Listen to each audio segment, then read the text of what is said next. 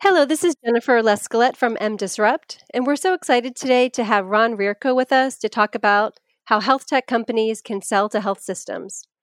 Ron is the head of clinical solutions at Soteria Precision Medicine Foundation and executive director of genomics at Family Care Path.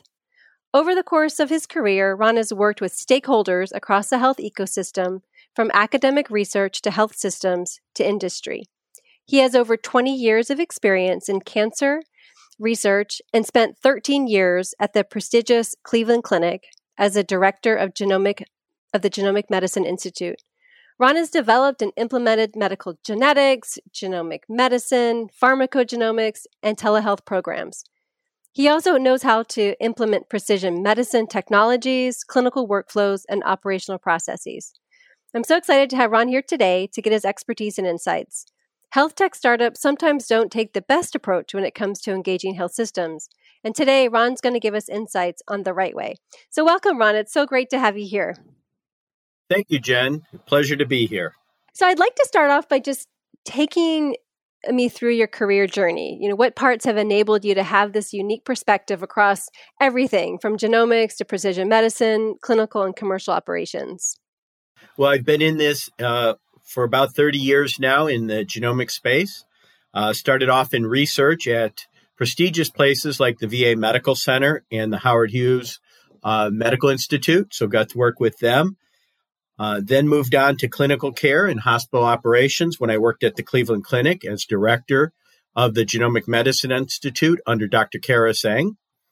Then I moved on from there to business development, which I had been basically doing all those years, but working with companies like Soteria Precision Medicine Foundation, Family Care Path, and MDisrupt.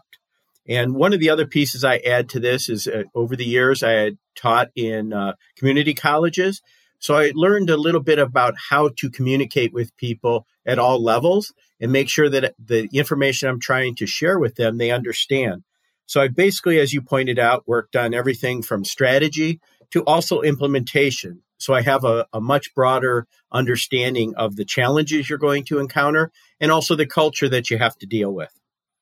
I would love to get your ideas and just an understanding from you on what the healthcare ecosystem looks like from your perspective, given all of these different areas that you can pull from. The first thing to think about is healthcare is still a company, even though we call it healthcare. It's really a set of companies that are trying to offer a product which is called healthcare. So we just think about it in that respect. So even though it's a very personal journey for people and involves everybody's medical care, it still offers a product. So we think about it like that. Currently, we're still practicing what we call a sick care. People go to the hospital to be taken care of because they have some issue. It is still a lot of volume-based, though we are trying to move to the value-based model. It's going to take a couple years to several years to really transform over into that model. But if you think about it, currently preventable deaths account for 8 of 10 leading causes of death. So it points to the fact that, again, we're practicing a sick care solution, not a healthcare solution. So just to understand what is this ecosystem doing. I remember in a meeting with Dr. Toby Cosgrove, the former CEO of the Cleveland Clinic, where he said that it is exactly that. It is sick care, not healthcare. And in 40 years of practicing, he had not seen a healthy patient.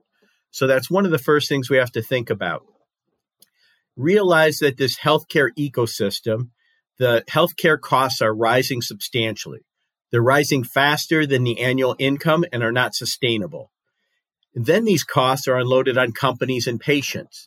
So we're creating an undue stress upon the consumers or the patients of this healthcare. And then the cost of insurance premiums is outpacing the ability to pay. We've seen family costs have increased by 180% since 2002. And 45% of people would have difficulty in the United States paying an unexpected $500 medical bill. So when you think about this, this is showing that we have a very tenuous system, a very sensitive ecosystem, one that needs a lot of help and a lot of innovation. And currently, 60% of people with insurance and a medical issue use most or all of their savings to pay for medical bills. So you can see that we have these costs rising and the inability to pay for them within this ecosystem. And unfortunately, the cost of care does not always equate with good care. On a per capita basis, the U.S. spends more than several $1,000s average over other types of developed countries. And even though we're number one in the cost of healthcare, we're only number 11th in the level of healthcare outcomes. And one way you can look at this, too, is I've unfortunately dealt with this with a lot of colleagues and friends over the years. If someone's diagnosed with cancer, they usually come to me and say, where should I be treated? Well, if healthcare ecosystem was treating it all exactly the same or close enough, we wouldn't have to ask those type of questions. You would be able to go to your local academic medical center or hospital system in order to be treated and maybe have collaborations with other hospitals to provide the best treatment. But you got all these issues going on right now, and then you add this huge disruptor of COVID. So the healthcare ecosystem, which is like a cottage industry of a lot of different parts, is trying to figure out what it's going to look like in its next phase with these immense financial constraints and then having huge disruptors moving into the market. Yeah, that's a great point. I feel like COVID, like the past 6 months, is just really brought a lot of these issues up to the forefront. Even though they were there, I think more and more people are looking at them and trying to figure out how we're going to move forward. And so I'd like to dig into that a little bit more and just really understand, post this COVID, if we do have a post-COVID future, what's changing and what should health tech companies capitalize on? So that's a good point. And hopefully we are moving through this COVID crisis, this pandemic, and moving into this next phase. But as you said, it is affecting hospital systems and healthcare systems. And what it's providing is it's a very dangerous, disastrous pandemic. I'll give it that. And a lot of people have passed away from it, and that's very regrettable. But the other point to look at, too, is it's creating an opportunity because the healthcare systems were already under stress. And by providing this immense stress of COVID, it's almost like a vice squeezing them, and they're starting to break at certain parts. So it's creating opportunities where companies that are really interested in healthcare and can aid these hospitals can now move into the ecosystem at probably a more rapid pace. As you can see with telehealth, those companies have increased immensely by generating thousands of more visits per month than they used to in the past, actually tens of thousands. So telehealth, which we were utilizing at the Cleveland Clinic several years ago, but was utilized in a small percentage of cases, is now just exploding and starting to be offered everywhere. So we take this technology that we weren't sure was going to really push forward, or it might take 5 years to 10 years to actually move it into clinical care, has actually been accelerated into care. So this opportunity has provided a lot of chances for companies to get into this space. But when you think of telehealth, you also want to think of digital health and all the pieces that could advance in this. And that's why we see these other disruptors, such as Walgreens, Walmart, Amazon, Google, CVS. I could just keep going down a list of companies that are causing disruptions in this market and trying to change what it's going to look like. So we're going through a transformation right now. And I think hospitals are going to move into more of treating the acute patients, and a lot of the preventive health and the primary care may start to move into these disruptors and how they handle it, trying to keep people healthy. And then the goal is for the hospitals to treat those that actually need sick care. And from that perspective, they will be back on track as companies as providing a financial support for their hospital systems. Are there other things that get certain product pitches to the front of the line with health system executives versus others? And again, I think we've kind of gone over this, but again, in this post-COVID era. So again, as a health tech company trying to get into these systems, if you can offer them ways to work with them to find new revenue, that's very important to them. And then you also have to realize that these systems are dealing with millions of dollars of losses. So if you come in and you say, hey, my product can offer to make you $4,000 this year, on their level of strategy and priorities, that may not be near the top because they're dealing with millions of dollars of losses and looking for something that can produce a lot more. But if you do show them that you can make some money and a significant change in the healthcare outcomes, that's important. But the last thing I would say is, and if you try to make a pitch saying that your product or your offering or your algorithm or whatever helps them to save money, that's usually a very difficult process to show and a way to document. So they're very leery of when you say we can help you save money on the cost of healthcare, unless you have really documented cases and can show it in actual practice. So the best way to get their attention is trying to show them we're working with you to develop new revenue sources and in some cases save in the healthcare costs. So new revenue sources, saving in the healthcare costs. Are there other things that in your experience really caught your eye, maybe from companies that came in with certain types of pitches or the way they did the pitches? Or maybe the composition of their leadership team? Or are there things that health tech entrepreneurs should think about when it comes to how to stand out in the crowd?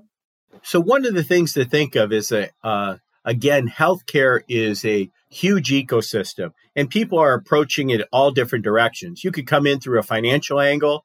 You can come through an insurance angle, through the physicians, through a researcher, through healthcare providers such as nurses. There's so many different ways into the system that you have to be very nimble in how you're going to approach it.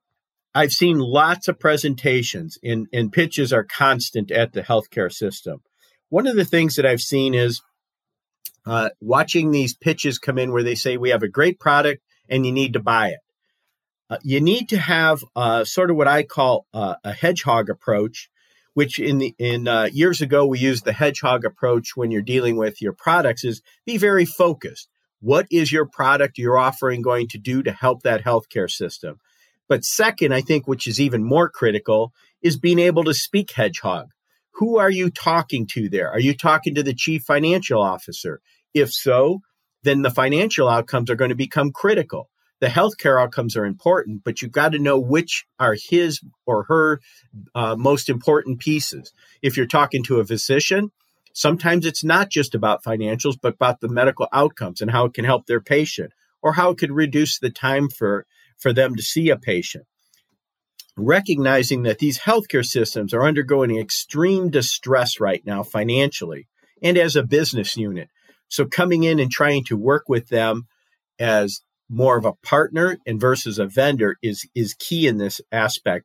But I think one of the things that I've seen over the years, and I've done this with multiple companies, is how do you work with these different companies trying to get into healthcare systems, which is one of the reasons that I've partnered with mDisrupt, because I see their model doing the same thing of being almost like a Sherpa and helping them guide through this process, because each presentation to whoever you're presenting to is different. And you've got to look at it different ways, and you got to be very flexible and nimble that even during the meeting, you may need to change your focus a little bit. So that's one of the key pieces that I think companies need is don't go in there blind. Find someone as an advisor or a consultant to help you with how best to present and make sure that they're potentially even with you in the meetings so you can be nimble and flexible during the meeting. And then what's that path from health tech product development to clinical adoption? So if we look back at 2004 when I was with Dr. Sandy Markowitz and the Howard Hughes Medical Institute, identify a new tumor suppressor gene in colon cancer, I got finished with that, wrote the paper, and I thought we've solved cancer. I was very naive at that point. It's like there's many years to go from that research discovery into utilizing a therapeutic or a treatment or data within clinical care. Is then you got to take that research that you discovered and move it from the lab into a healthcare space or a quasi-healthcare space and receive some type of clinical approval. Is not only did you discover this and is it good and is this tool, this application, this therapeutic valuable, but can it be used clinically? And what's the cost of that? and how is it reimbursed? All these other factors have to come into play. Then even if you get it into a system, then you have, and even have reimbursement for this, the next stage is, can you get clinical adoption? So I've seen a few things come into a hospital system and it seems like a great product or a great offering, and it had some form of reimbursement, but it wasn't worked on as far as implementation. So because of that, that it never really went much further. So this is, again, you're an ecosystem, and even your product has to have a sort of life cycle that you have to manage throughout. So you can't just come in and sell and walk away. You have to be part of it and seeing how is it working? What's the positives and negatives within the system? How do you work with the different stakeholders in order to enable it to work better? And you actually learn a lot through that process. And it could make your offering better or make it more advanced. So there's a whole process that has to go through. It's not simply you have something, you sell it, and then you walk away. There's a lot of pieces to that. When you're in there trying to figure out who the champions is going to be. So when you think about early adopters across the spectrum of stakeholders, there's health systems that are the early adopters, but then there are also people within the system that are your champions. And can you give us an idea of what that looks like from, we talked about sort of these innovators within the health system, but then within that system, who should people be targeting to really get them on their side? Who are the champions within the system? Well, it's usually you're trying to figure out what does your product do. If it's helping clinicians, then usually getting to like a chief medical officer is very valuable. If you're looking at some type of data analysis or data management system, getting to the chief information officer. But now that's becoming a bit more complicated because the systems are starting to subdivide those roles. You have chief digital transformation officers, you have chief transformation officers, you have medical information officers. You got all these different roles that are starting to pop up. And so you have to understand how does the hierarchy and the ecosystem work. And then that helps you determine who is the best one to approach with your product. And recognize that not in all cases is the person that you targeted the best one that you should be working with. I've actually been in meetings, and I'll use this as an example, where I was talking to a bunch of physicians and some of the business people. And actually my biggest, I would say, supporter in there was Chief of Human Resources. And they saw this as offering something to the system that would help a lot of people, including, since they were self-insured, their own employees. So they saw this as very valuable and became my ally on this. So it's always interesting to see who's the best one that you should partner with. And it could be multiple, but trying to find that right person is trying to figure out what does my product do and what does it offer and who should I be going to? Approaching the chief medical officer with a new device that helps you do better data analysis may not get you anywhere. They're very busy individuals, and that may not be something that they're interested in. They may pass it on or they may not. But you have several systems that are very innovative. And, I could give a few, but it's definitely not an exhaustive list. There's many hospital systems out there that are doing this, but places like Intermountain Health, Geisinger, Cleveland Clinic, and Mayo, those are just some of the healthcare systems that are really trying to be innovative and move the needle from sick care to healthcare. We've talked a lot about, things that we can do to have a better interaction with a health system. And I want to stay on that same vein, but talk about maybe some of the mistakes health tech companies can make selling to health systems. And we've talked about this a little bit in some of the other questions, but maybe we can focus more on crafting the value proposition and how you go about doing that. Once you find those people that are listening to you, then how do you craft the right value prop? So let me focus on things you should not do, and then we'll figure out how to craft the best value prop. I think the things you should not do is go into it cold. You've got to understand the system. You got to understand the culture. You got to understand the individuals you're dealing with. Remember, they're people. They have jobs that they're trying to do, stresses that they have to deal with.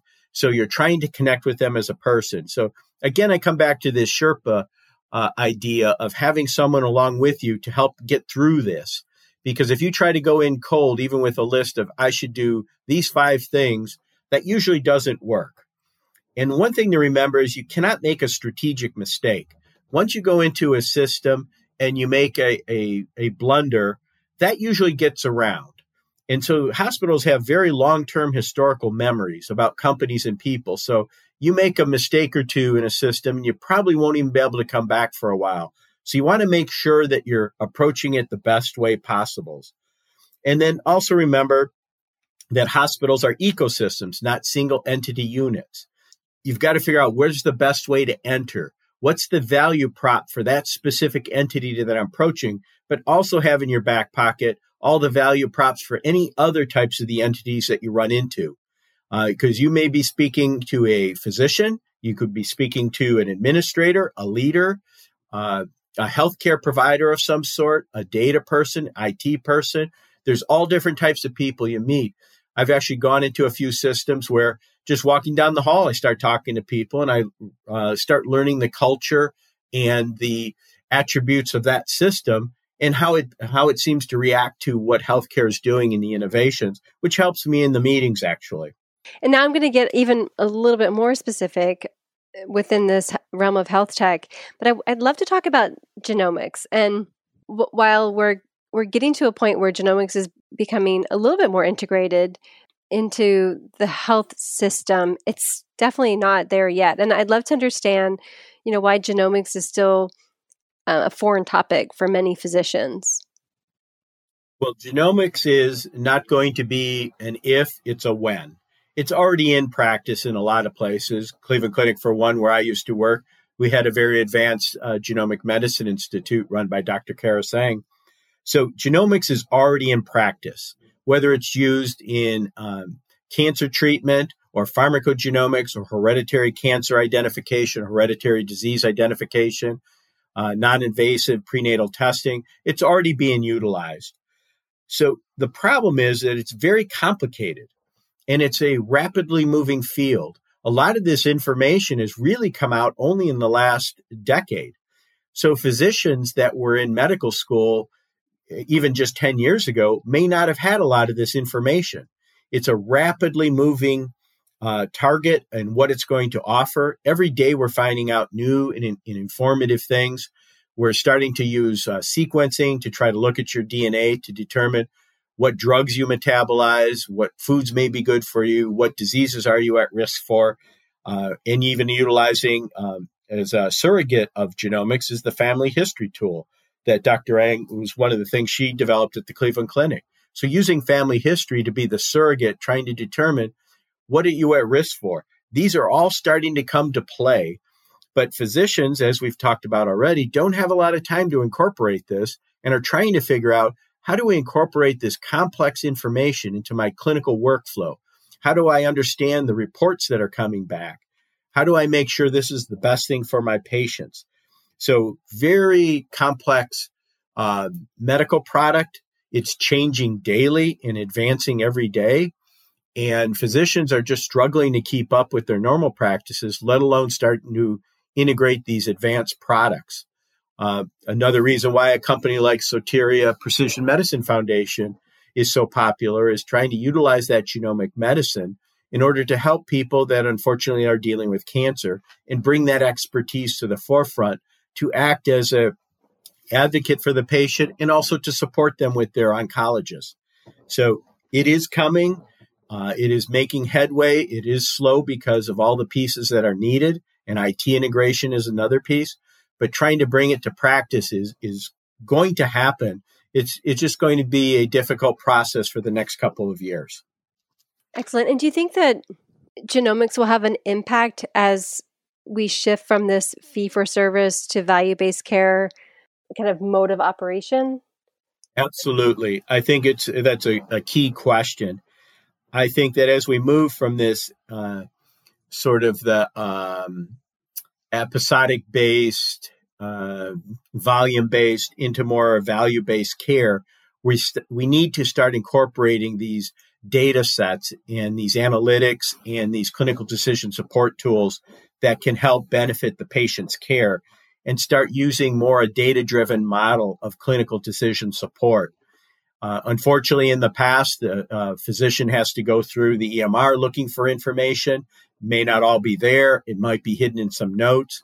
We need to now move it more towards how do we give it at the point of care, very directed, evidence-based clinical decision support, which will now move us to more value-based care and start looking at prevention of disease instead of just treating the disease. And just to conclude the conversation, I'm interested in hearing, and I think you've told us as well, but what is your secret to success when you're working with health systems and just in general, because of your breadth of knowledge from so many different areas across the health system? And then what advice would you tell a founder, especially as they are developing products and they're pitching to health systems? What advice would you tell them as they move forward? Well, the first thing is that if I could write a book on this or a manual or even a podcast and tell you, here's everything you need to do, it'd probably sell 10 million copies. But that doesn't exist. It's a very flexible, dynamic environment, and you've got to constantly be changing. One of the things that people have said over the years is, I'm not a salesman. They pointed out to me, even when I was a researcher or I was doing clinical operations or even working at a company as a subject matter expert, because I don't have the typical sales metrics, but realize all of us are doing selling. Over the years, I had to sell when I was trying to develop grants in research. I had to sell the idea. I had to sell it with my principal investigators. I've also had to sell over the years with budgets when I was a clinical operations and even in business, trying to sell an idea or a thought, even within the own business. So we're all doing some type of selling. I like to use the word communicating and in some cases educating, but I think most of the times it's communicating. I like to communicate and hear back. I have to listen and hear. A lot of times when I'm in these meetings, I've seen some people want to make this big sales pitch and they've got 45 minutes to make a statement and they use all 45 minutes. There have been times I've been in there where I've talked for 2 minutes and said, this is going to work better if I listen and hear what their problems are. What are they going through? What do they need help with? And then how could my offering benefit them? And in some cases, it may not, but we still develop a rapport and a connection because we've listened to each other and heard. In that respect, I try to connect with the person. We're all experiencing hardships and problems and stresses. And so part of my goal is, how can I reduce that in some way? Can my offering help with what you're doing? Or is this hour or half hour that we're spending, how can I help you with that a little bit? So you try to understand the why of what we're doing versus just the what. If you want to sell 10 more widgets, that's very good. And that might be your sales model. But at the same time, it's like, what are you trying to do with it? The why of it, I should say. Why are you trying to do it? Change healthcare, trying to think that mindset when you walk into the room. I really like some of the points that you brought up. I mean, certainly what you brought up earlier about having a Sherpa to take you through the process.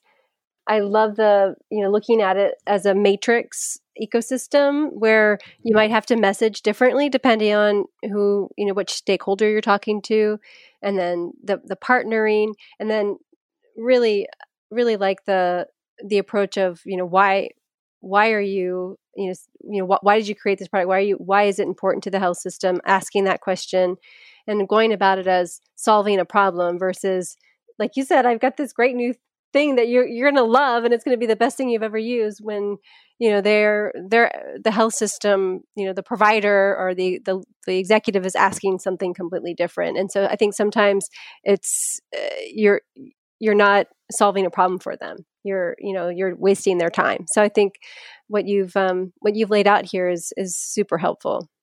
Are there any last other things that you like to mention before we wrap up here? I think you made a lot of the key points. It's an ecosystem and trying to understand the ecosystem. It's coming at it with the expert counselors, guidance, Sherpas, and recognizing that you're there to help help these healthcare systems help others. Trying to come at it with that approach is a really good way of trying to holistically change what we're doing in sick care and move it more to a healthcare model.